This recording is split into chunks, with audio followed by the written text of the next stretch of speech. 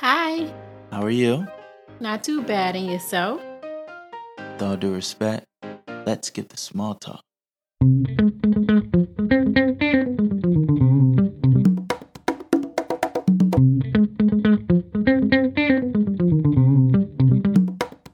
Welcome to Let's Skip the Small Talk, a podcast show where we talk about it all, one topic at a time. I'm your host, Tyconis Allison. With that being said, ready, set, stimulate. Let's get small talk. Thank you for tuning in to episode 110 of Let's Skip the Small Talk.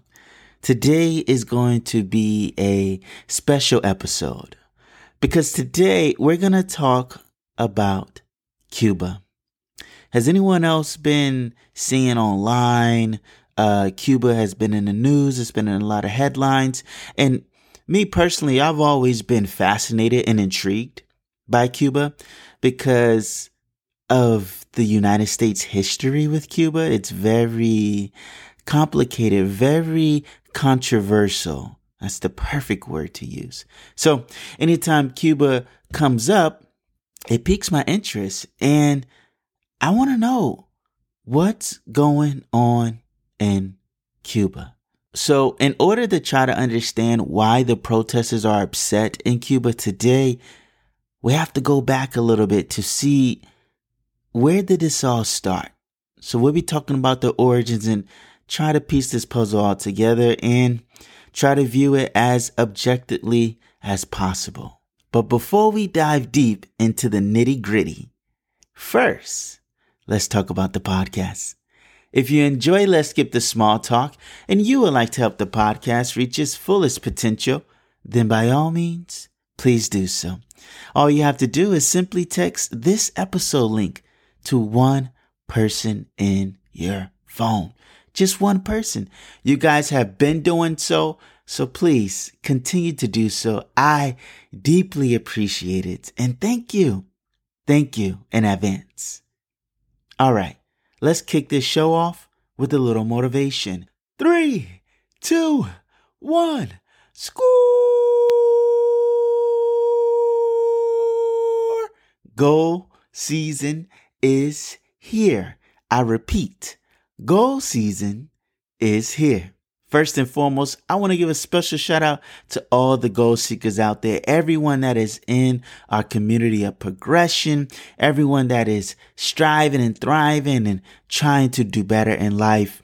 I want to give a special shout out to you today because number one, as we approach our finish line, our pace is picking up. Anytime you do anything for a period of time, at times it could be draining. At times it could be exhausting. At times you can lose your way.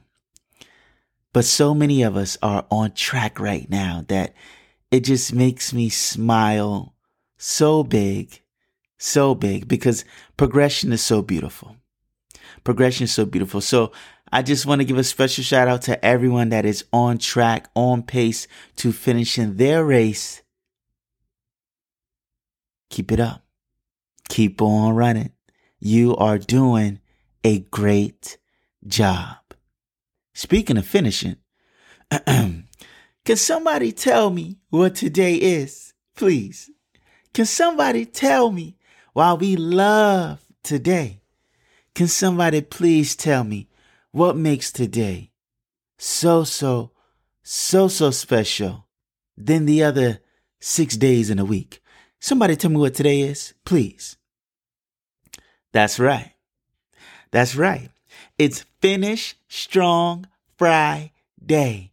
Finish Strong Friday. Y'all join in with me. Finish Strong Friday. Finish Strong Friday. Finish Strong Friday. Let's go. It's Finish Strong Friday. I love today, man. And I know we all do. We all love today because you know why we love today? The beautiful thing about today is you must make sure all the boxes are checked off on your checklist. That's the beautiful part. Because it's all about execution. Today is all about tying up those loose ends. Today is all about making sure everything is done before we move on into the weekend. Because listen, guys, anything we start, we must finish. We don't start to pause. We don't start to stop. We don't start to procrastinate. No. See, Finish Strong Friday is all about one thing and one thing only, and that's execution. We have all week to try to figure it out. We have all week to try put the work in. Today is that one day where it's going to be done. There's no excuses. We don't allow excuses on Finish Strong Friday. We just don't. So I am encouraging you to finish strong. I'm encouraging you to tie up all your loose ends. I am encouraging you to make sure that you finish whatever you started. Please finish strong and then enjoy yourself and respect balance, right? We work, we play, we work, we relax. Balance it out, guys. It's not all about work. Okay? All right. Enjoy executing and then enjoy your weekend. With that being said, ladies and gentlemen, in order to try to put this puzzle together, we got to go back. Let's go back a few decades. It all began in about 1959. 1959 is when Fidel Castro established the revolutionary socialist state in Cuba. He and a group of guerrilla fighters successfully revolted against President Batista. Okay? Now here is where things took a turn because President Batista was supported by the United States government. That is the genesis of this all. During this time, the Cold War was going on, right? So you had America versus the Soviet Union, and America was really trying to nip communists in the bud. They didn't want it spreading throughout the nation, so they were trying to keep their thumb on it as much as possible. Now, the fact that Fidel Castro believed in communism and the fact of Cuba's proximity to America and the fact that the Soviet Union was building nuclear missiles in Cuba, it made things very dicey. Needless to say, things went downhill pretty fast.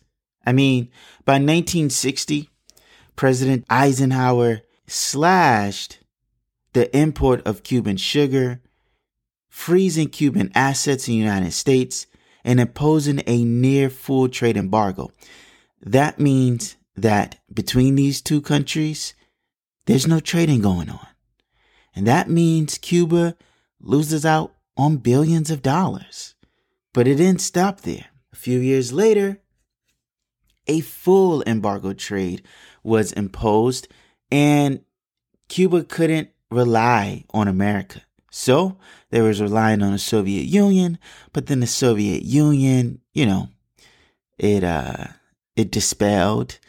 And then it was relying on Venezuela as an ally, and Venezuela went through tough times as well. So needless to say, it's been tough for Cuba. A lot of times, I know personally, when I think of Cuba, the first thing that comes to mind is like the classic cars. It's like the retro feel of like the 1950s and 60s. After doing some research, it's the reason why those images normally come to mind is because Cuba, in so many words, have been stuck in time. Think of this, right? I lived in the town of Bluefield, West Virginia, years ago. I went to college there at Bluefield State College. The town of Bluefield, West Virginia, the mountains are beautiful and the people, some of the people are beautiful. But when you look at the town for what it is, it's stuck in the past. See, Bluefield, West Virginia was one of the most prominent cities in the country at one point in time because of the coal mines. As the coal mines began to fade out, Bluefield didn't transition with technology. So with me living there for 4 years, compared to other cities that I live in, it felt like a city of the past, even though it was 2009, 2010, 2011, 2012, 2013. The railroad track was still running through. The coal mines are still trying. If you wasn't working at the coal mine, then you was working at Walmart or Dish Network. And that was about it. The city didn't advance with time and technology. And I witnessed that firsthand in Bluefield, West Virginia. And that's similar to how it is in Cuba. It didn't advance with the time because it didn't have the resources. So it's stuck. It's stuck in time. Granted, the fact that Fidel Castro and the United States government just never seen eye to eye. I mean, we had the Bay of Pigs invasion. That's when the CIA sent in about 1,400 Cuban exiles. They sponsored the whole mission, the whole operation. They sent them into Cuba to try to overthrow Fidel. And they lost. Yeah, they lost. That didn't happen. It went on for about 3 days and they learned quickly that Fidel's not going down without a fight. And that's how it's been. See, Fidel had the idea and mindset of free education, free housing, free healthcare, right? Socialist, communism. But when you don't have the resources, that's when things could get tough. And that is what's been happening. And that's what happened in Cuba. I mean, granted, President Barack Obama, during his presidency, he loosened up some of the restrictions, but those restrictions were imposed just again as soon as Donald Trump came back in office. So it's the whole history of the United States and Cuba, like I said before, is checkered. You know, there's hundreds of thousands of Cubans who have fled Cuba to come to Miami. They have a whole policy, an understanding between Fidel and the United States. If you want to leave Cuba, leave. You can go to Miami. You can go to Florida. And then that changed over time from hundreds of thousands of people coming a year to them putting a restriction of 20,000 people a year. Needless to say, there's two sides to every story. When you put all the puzzle pieces on the table and you look at it for what it is, considering everything that Cuba has been through, and this is only just a small scope of it, you guys definitely have to do your research just much, much more and try to be objective as possible. You know, the United States will have you believe in one thing and Cuba will have you believe in one thing. Cuba government loves to show the photos of the classic cars and the food and the restaurants. But there's another side of the story. There's a lot of poverty there as well. Same thing in America. You know, America will show you New York City, the lights, the glamour, LA, but every metropolis city has some sort of homeless population. I mean, I can speak for myself here in Boston, right? So there's two sides to every story in everything, right? And everybody is always going to try to paint themselves in the best light as possible. But the problem today that I gathered from the protesters in Cuba is enough is enough. They are tired of the shortage of food and medical supplies and oil and gas, and they're fed up. That's what it is, guys. That's my understanding of it. They're fed up, and the government is not trying to lose control of its country. So now you have thousands of Cubans in the streets protesting. It got so bad to the point that the government shut off the internet in Cuba because of social media, because of the images that was coming out, right? The videos, the photos of the protesters. And like I said, as a government, you're going to always try to paint yourself in the best light as possible. We know that firsthand here in the United States. Even when you take it away from the government, that's just kind of like how humans are in general. Look at Instagram. And I'm not going to veer away from the topic. I'm going to stay right here on topic. But look at Instagram, right? Look at Facebook. You post the photos, usually, predominantly, you post the photos that show you in the best light. You post the photos of you on vacation. You post the photos of you dressed up in your best, right? Or whatever holiday it is, right? So I understand. But I also understand that the people are fed up. And enough is enough. Where this will go, I don't know. It's so complicated, guys. It's so checkered. It's so controversial. Whatever word you want to use that start with a C. It's so much that all you can do is truly hope for the best. And, I'm living here in America. I'm not living there firsthand, right? I'm speaking from the standpoint of an outsider with a small glimpse peering in. Small scope.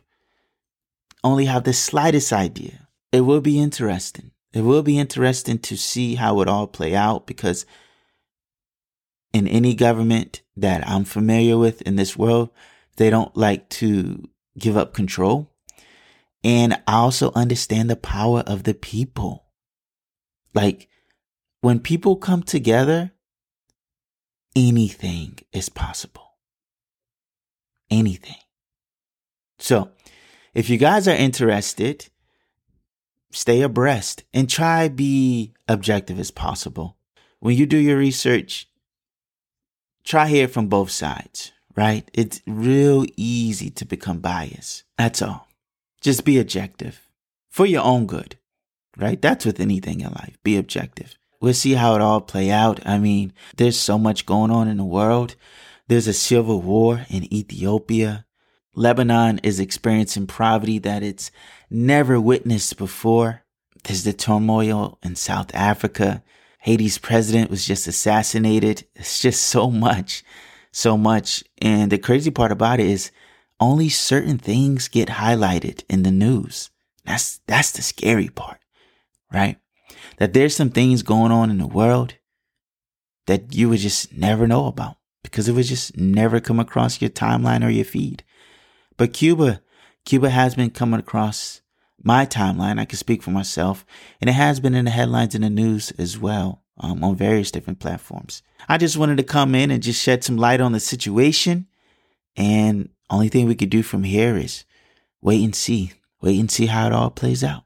And with that being said, let's jump into our next segment. Have a treat. As you know, each and every episode, I recommend something for you to read, something for you to watch, something for you to do, because you deserve to treat yourself. So grab a fork.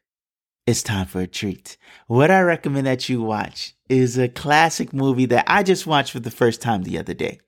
The Sum of All Fears, starring Morgan Freeman and Ben Affleck. And it was actually inspired by Tom Clancy's novel by the same title, The Sum of All Fears.